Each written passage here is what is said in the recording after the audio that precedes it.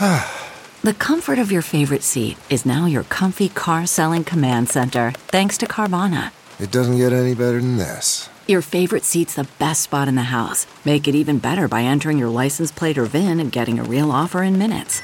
There really is no place like home. And speaking of home, Carvana will pick up your car from yours after you finalize your offer.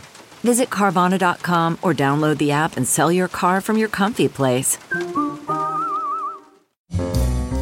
It's Merriam-Webster's Word of the Day for February 2nd. Today's word is portend, spelled P-O-R-T-E-N-D. Portend is a verb that means to give an omen or anticipatory sign of. It can also mean to indicate or signify. Here's the word used in a sentence from the Baltimore Sun, which quotes Rona Kobell.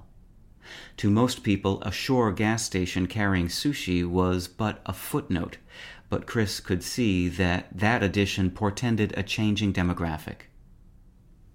The word portend has been used in English in the context of signs of things to come since the 15th century.